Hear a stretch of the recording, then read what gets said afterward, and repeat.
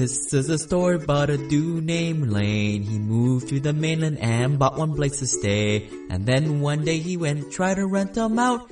And then he became one real investor man. Hey everybody, this is Lane with the Simple Passive Cash Flow Podcast. Please leave a review on iTunes. It really helps the show get bigger and better guests like Pat here. And also go to the network tab on simplepassivecashflow.com and sign up for the investor database that we're calling the Hui Deal Pipeline Club, or shoot me an email at lane@simplepassivecashflow. Today we got Pat Hiban. He is the podcast host for Real Estate Rockstars. How you doing, Pat? Good.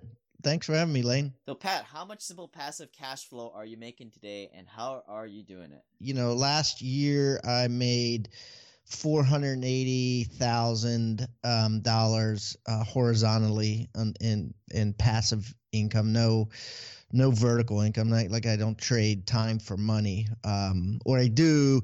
The podcast is trading time for money. That's not simple passive cash flow. But I didn't make any money on the podcast. Really made a couple of dollars. So majority of my income today comes from horizontal lines or passive income line. Yeah, and it's important to point that the vertical stuff supports the horizontal in such a way. Well, it allows you to buy. In the beginning, it allows you to buy stuff. Like the way I bought all my investments was I sold real estate. So I made commissions. Then I took the commissions that I made, invested them, and then that created a financially free lifestyle. So now I just do whatever I want to do, rather than do whatever makes me the most money. All right. So you didn't always have that mindset. What is your Han Solo moment? And describe a time in your life where you made this pivot, and what was the resistance that was the catalyst for the change? A couple of things, but first of all, when I grew up, I, just like every other kid, thought that the best way to make money is to trade it for time. And so I got jobs dishwashing and busboying at restaurants and things. And when I was 20, I lived down at the beach, and I got a job as a working in a deli slicing meat. So I was making like $4 an hour or something. And I worked 40 hours a week, and my check was like $160. And then I would get taxes taken out. So let's just say it was $100 was left over. So I was like, okay, cool. I got $100, $105 every week. And another buddy of mine said, hey, I got this gig walking up and down the boardwalk where you have to hand out these little free coupons and try to get people to tour these timeshares that are being built. And if you get someone to go to one of these timeshares, you get $50. And he said, it's kind of hard, but if you get one person a day, you made $50. So I said, okay, let me give it a shot. So I went out on the boardwalk that day and basically got sunburned and just worked for 6-7 hours, just handing out these things, talking to people, saying, hey, you ought to go over here. You'll get a free dinner if you take this tour. You get a free dinner if you take this tour. And it basically was a gift certificate to a local steakhouse for $50 if they went and took the tour. So long story short, the next day I go in to this sales conference that they're having at this company, and they listed all of the salespeople's their numbers up on a board and the amount of sales that they got. And I'll never forget, I was number 101. And so the guy that was like the best salesperson at the company was this kid named Danny. They used to call him the boy next door. And he would average like 3 or 4 a day, which back, was a ton of money. It was like $200. And, if you did 4 and this was, 30 years ago. So what happened was I go in there and my number's 101, and there's a big crowd of kids, and they're all looking to see the score, to see who got the best and how many they got. And all of a sudden this kid, Danny, turns to his buddy and he goes, who the hell is 101? Because I like blew him out of the water. And the thing was, you got a $50 bonus if you got the most that day. So I had gotten 5 that day. So I'd gotten $250 plus a $50 bonus. So I'd made $300 in a day, right? And here I'm making like 150, 160 working slicing meats. And I'm like, damn, I made twice as much in a day as a salesperson, right? Working entrepreneurial, as opposed to getting paid, hourly. And so I didn't even go back to the deli. I didn't even give my 2 weeks nothing, right? I was 20 years old. I went right back to this job. And I remember at the end of the summer, I went back to the deli, and the guy was like, I was wondering if you're ever going to come pick up this check. And I was like, well, sorry, but I got a better job. He's like, what's wrong with you kids these days? You give me that crap. But the moral of the story is that was my Han Solo moment, right? I was like, there's no way I'm getting an hourly wage ever again. And then I went on to graduate college, and right out of college, I got into real estate sales, right? I didn't even go for a salaried job, right? I was like, that's for the birds. I need to be in some sort of sales where I'm making commissions, not money. And then from there, I met a buddy of mine. It's another Han Solo moment, David Osborne. And I was sitting with him, and he was sitting staring at this chart of some real estate offices that he owned. And we were actually at a seminar in the front row. And I'm like, dude, we're at a seminar in the front row. You should pay attention. He's, nah, I'm just going to look over my numbers. And he's going over his numbers back and forth. I'm like, what are all these things? He goes, these are all my horizontal lines.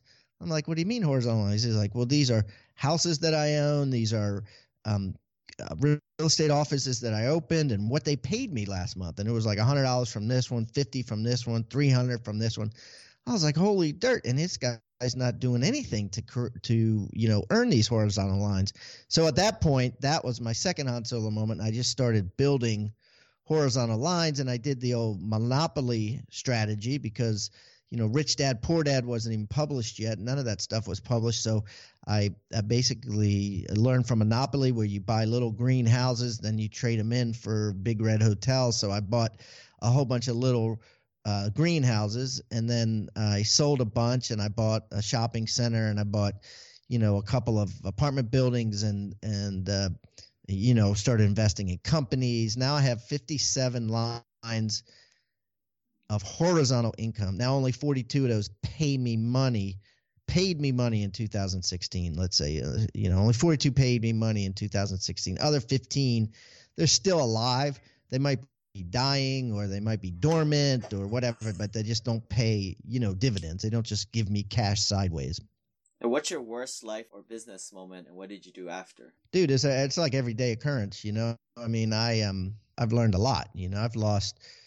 I did an apartment deal last year. I lost $320,000 cash on. I put in $430, and 2 years later, I got back a check for $113.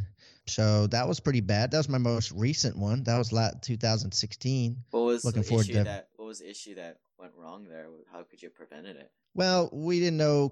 We got into it was a property in the ghetto, and we had a murder, and then we had like a massive fight broke out. A little while later, and 7 people got stabbed, and then we got put on notice. And then after we got put on notice, we had a second murder. And the cops came to us and were like, you need to either, spend $1 million fixing this apartment building up, or you need to get it sold, because we're going to take away your rental license if you don't, if you have a third murder and you don't get it together here. And we didn't have the money. We didn't, we had like $3 million into it already. We didn't want to put another $1 million in it. And one of the guys who sponsored the loan, any syndicate deal or any deal with multiple partners, you have to have one sponsor. So the sponsor started freaking out that we're going to lose everything. So we ended up putting on auction.com, and we sold it on auction.com. But, we took a bath on it. I don't know what he'd be able to sell it today for. This was last year, if he'd be able to sell for more or less. But anyways, the lesson learned, we didn't go there at night. We didn't ask enough people for advice. What do you think of this neighborhood? Is this really what we think we're getting into? We had done the same thing 3 times before in a more rural area of Georgia, same level of rents and number of Section 8s and things like that. But the crime wasn't anywhere near as bad. And this was just a very hardened, rough area of Texas, it was in Fort Worth, Texas. And it was just a really crappy ghetto. And we just had no clue that we were getting into this. We thought it was similar to what the 3 we bought first in Macon, Georgia, because they were all kind of lower income too. And we're like, yeah, it's no big deal, But this was another story, and we got our ass kicked. What was the occupancy when you bought it initially? Because I see a lot of these properties in like Memphis always comes up where it's like 30% occupied, and then the broker puts these projections of filling it up to 90%, and you're like, dude, that's not gonna happen. Well, you can. I mean, we did make that happen in Macon. We bought one that was 35% occupied in Macon and brought it to 100%. But it was smaller. It was in our control, and we didn't have this outside force of crime, right? We didn't have any crime. I mean, you might have like 1 or 2 tenants addicted to OxyContin or some shit like that, but you didn't have, people killing each other. It wasn't. It was just a total different story, and so we struggled doing it. So you can do that, but we didn't have the wherewithal. If we had bigger pockets and had a couple $1 million and we hadn't signed for the loan personally, and we were willing to wait 10 years and put a couple million more into it and wait, and maybe get some experts that know what they're doing in bad neighborhoods with apartment buildings, or get a contract with Section 8, that filled the whole thing or something like that, we might have been able to withstand it or not. We didn't know. So we decided to get out quickly. We thought we would get half of our equity back. We ended up getting 30% of our equity back. So, we lost 70% of the equity. I put in $430,000. I lost $310,000. I think the important takeaway for the passive investors listening out there is that you got to understand what kind of business plan this is. I mean, I go after 70-80% plus occupied buildings that are, right on the fringe of being pretty stabilized. Granted, the returns aren't as high as you go to some of these other projects. I mean, you're going after home runs, and you can get huge returns in just a matter of a couple of years, as opposed to it taking 5, 7, 8 years. So it's all a matter of understanding what the business plan and what the syndicator is trying to do here. Yeah, I have some friends that syndicate, 10 a year or so in Georgia, and their whole strategy is buy and hold. They don't ever plan on, selling. So, it just depends what your strategy is too. So, Pat, what's your simple passive cash flow number that you're trying to get to? Describe an ideal day, detailed routine, and what projects you're working on. Perhaps you're already there. My passive income now is kind of like a room with a bunch of furniture in it, and I just move the furniture around. My income pays. I have something that I talk about on my podcast, which is called LTI, which is left to invest, which means after you pay your family bills and you pay your taxes, what is left to invest. So my left to invest now is about $200,000 a year. So I'm not like adding massive amounts to my horizontal lines, just because I don't have the vertical income to have a huge LTI. But the furniture in the room, I just move around. So like last year, we sold I think we sold 2 apartment buildings. I got some profit checks from that. We also sold an office building, got a profit check from that. I'm not afraid to sell stuff. I'm not afraid to pay capital gains tax. I sell it and then I'll invest. I'm investing in all kinds of random stuff. I just invested $50,000 in a fund that basically loans lawyers money so they can run ads for vaginal mesh. So, these ads that you see on TV, mesothelioma, vaginal mesh, asbestos, stuff like that. And they're making a lot of money doing these class action lawsuits, but they just need to fund the TV ads. So it was an 18% loan. So I gave them a chunk of cash. Figure I get 18% on that. I've got a couple other private equity notes that I'm involved in, and I did one syndication last year of a apartment building in Florida. Oh, so you're someone who's probably gotten past that crossover point where you have enough passive income that you've created your ideal lifestyle. Was it always like that, or were you at some point you crossed over to where you are now? Yeah, I'm 51, and so I crossed over at 46. I was a real estate agent, had a real estate team. I sold my team in 2010. I released my book, 6 Steps to 7 Figures, and kind of went on book tour, which was a lot of hard work. And then so in 2011 rolled around, I'm like, I'm done. I'm just going to live off my passive. And I just I've for the past 6 or so years, I've been living off passive income. I created my podcast as a labor of love, and I have a university called Rebus University where I train other real estate agents how to make more commissions. And I started that last year, but I do those things just because I want to feel more productive, not because I have to, and I work on those things 3 days a week. So I have every weekend's a 4-day weekend for me. I only work Tuesday, Wednesday, Thursdays. And it's a vertical income source of choice. It's because I like to do it. I like to talk to people in real estate. So that's what I do. And I don't feel like I'm being too lazy. And also my kids have gone to college. When I got out of the game at 46 and started living off my passive income, my daughters were in high school, and I wanted to, spend, as much time as I could with them before they went off to college. So it was strategic in that sense. When they were 0 to 10 years old, you were still trying to hustle and do everything and run around. Yeah, I was a real estate agent, so that's a pretty consuming job. But I understand workaholism. I probably was for the first 10 years of my business, but after that, I leveraged it pretty well. I still was involved in it, but I wasn't ever, I didn't work too much. I never was a massive, I don't say I never was. There was a time in my 20s and 30s probably where I, would work 12-hour, 13-hour, 14-hour days if I needed to. But that stopped probably 15 years ago. Is that because your kids were a certain age, or was it because you saw you're projecting where you were going to be in terms of passive cash flow? It was more of a conscious thing. I just didn't want to, you know what I mean? It was a choice. I wanted to be with my family, so I stopped. I stopped working. I'm like, screw it. I'm not working. If I lose money, it's okay. But, it never happens like that. You always end up growing when you start adding other people, especially if the people are better than you.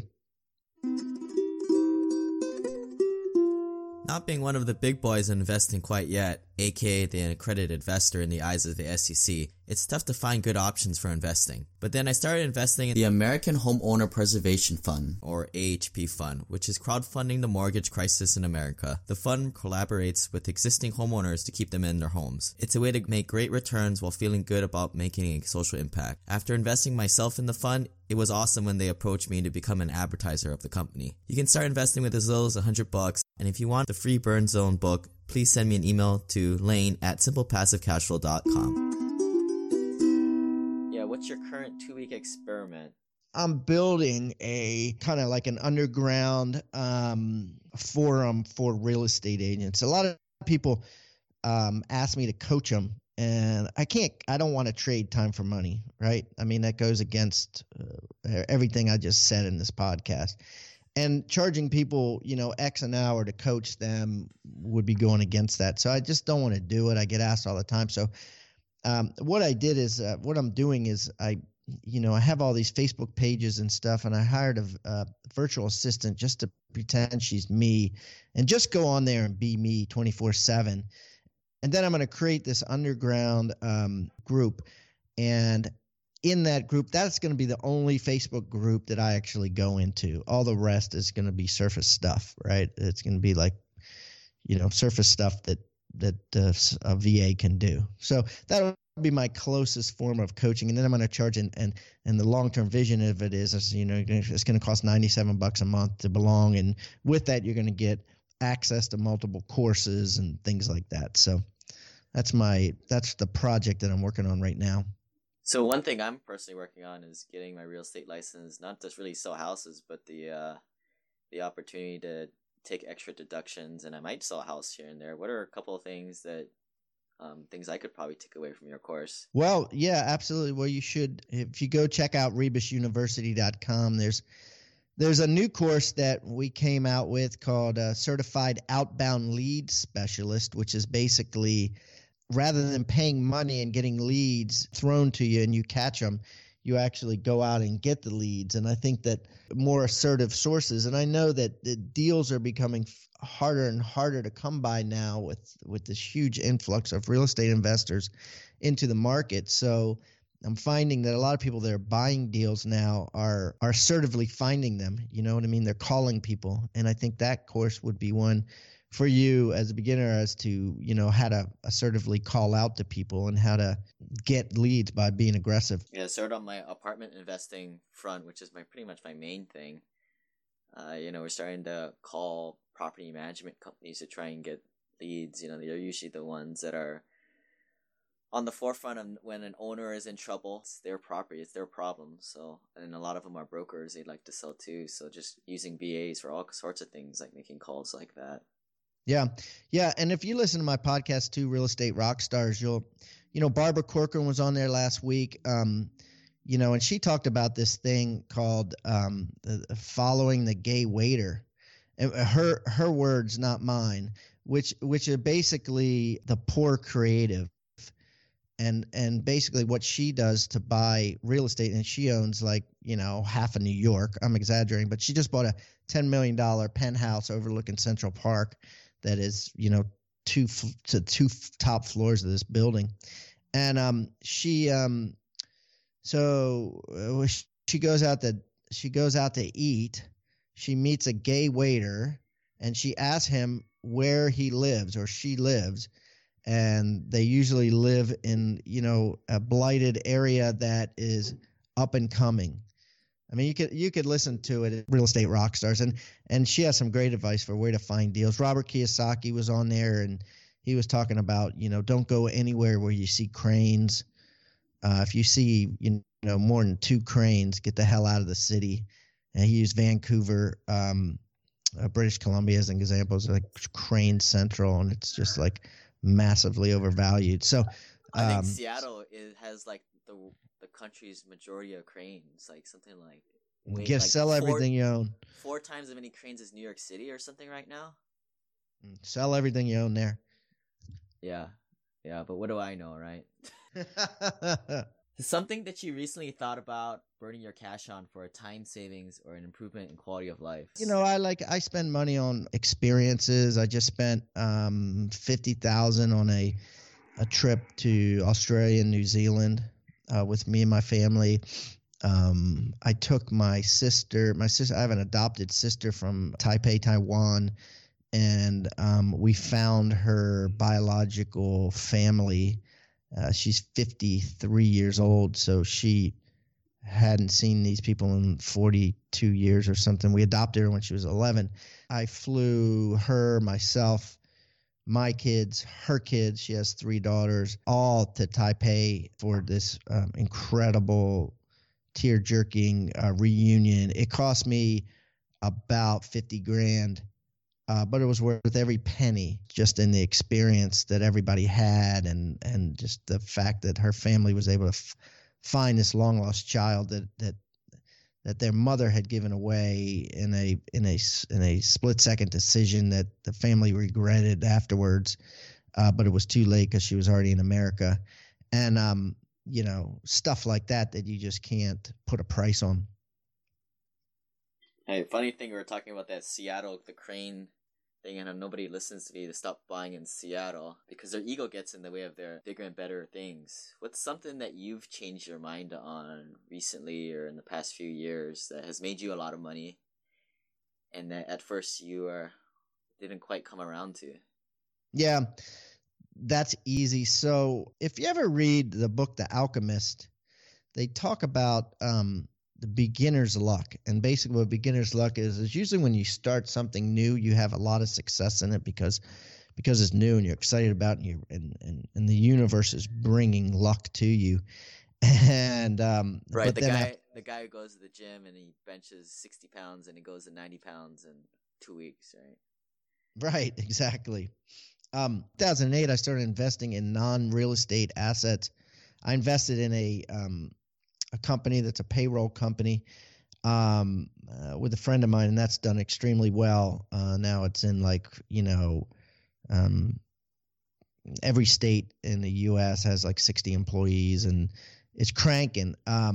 But then after that, I invested in 15 more companies, 50 grand here, 100 grand here, helping people out, starting companies, things like that. And about half of them have failed. I had 2 go bankrupt in the last 6 months.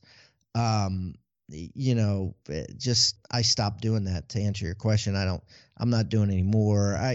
Someone sent me the deal on Bulletproof Coffee was raising money. And he sent me a thing on it last week, and I looked at it and I was like, nah, I've had a lot of come bets already. If you play craps, what a come bet is. You're basically betting on the next roll to win. So I was like, no more come bets for me. So how does somebody get in front of all that deal flow? I mean, I've got a few deals that come my way, but it's nowhere near the next level. And then other people, all they get is like that crappy deal in Seattle. There's negative cash flow.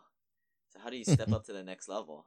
You just got to put it out there to the universe, let people know, join groups. I'm in a group called Abundance, which is a men's mastermind fraternity kind of. And basically, you got to have $1 million in net worth or greater, and you got to make a certain amount of money to get in. And we're always talking about deals. Everybody's interested in investing. And we have an insider website, and we're constantly passing around deals. And so it's the people like that. It was like one of those guys that gave me the Bulletproof Coffee deal. Even though I didn't take it, it was interesting to look at. Inside those groups, you have that relationship where like and trust each other. Funny, I had that GoBundance thing on my vision board. Oh, is that right? Yeah. Do it. And so Tony Robbins identifies 2 large concepts that we're continually struggling to gain perfection at. The first is the art of fulfillment, and the second is science of achievement. What is your secret or hack to first the science of achievement? Any secret habits? I think mine is, and you've probably heard this before, R&D, which is rip off and duplicate. If I see something working, I'll try to duplicate it as fast as possible and just cut right through it. Just be like that guy that's like, okay, that's working for him.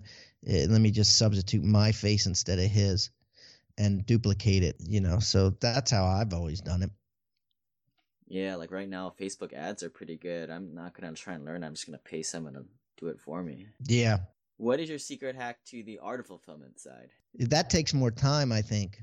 I volunteered for a couple of really cool charities on a deeper level, and I'm not talking about just like serving people soup in a soup kitchen, but two ones that I was heavily involved in and still am.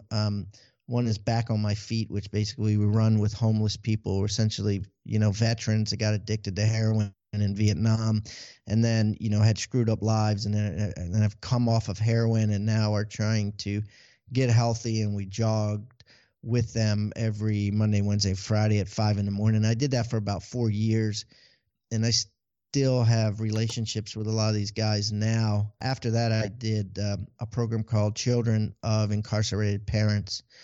And I basically took 2 brothers whose mom was in jail, put them under my wing about 5 years ago. Still, one of them was texting me this morning about he missed the bus, and I got him a $6 Uber to school. I think that if you're going to get in with a charity, you're going to get in with people. You just have to go deep, right? When I was running with the Back on My Feet guys, I was there every Monday, Wednesday, and Friday. I was a regular, right? They saw me. I was always there. And same with the children of incarcerated parents. Their mom recently got out of jail, but while she was in jail, and I'm still in touch with them, but I'm not like I was. But when she was in jail, I was with them every week. You know what I mean? And in the summertime, maybe even more than that. I really stepped up, and I'm just saying that because I think if you're going to do something, do it 100%. Do it the best that you can. Don't be shitty at anything that you commit to, or just don't commit to it. And both of those got me a ton of fulfillment. Anything we missed, or want to leave your contact for anyone to get a hold of you, Pat? Yeah, sure. So the real estate school is rebusuniversity.com. The podcast is called Real Estate Rockstars, and you can get that on iTunes, Stitcher, and SoundCloud, even Google Play. So we're out there. We've had over 1.5 million downloads. We have incredible guests on every week. So visit us there and let us know what you think. All right. Thanks for your time, man. We'll see you, Lane. This website offers very general information concerning real estate for investment purposes. Every investor situation is unique. Always seek the services of licensed third-party appraisers and inspectors to verify the value and condition of any property you intend to purchase. Use the services of professional title and escrow companies and licensed tax, investment, and or legal advisor before relying on any information contained herein. Information is not guaranteed, as in every investment there is risk. The content found here is just my opinion, and things change, and I reserve the right to change my mind. Above all else, do your own analysis and think for yourself, because in the end, you are the only person who is going to look out for your best interests.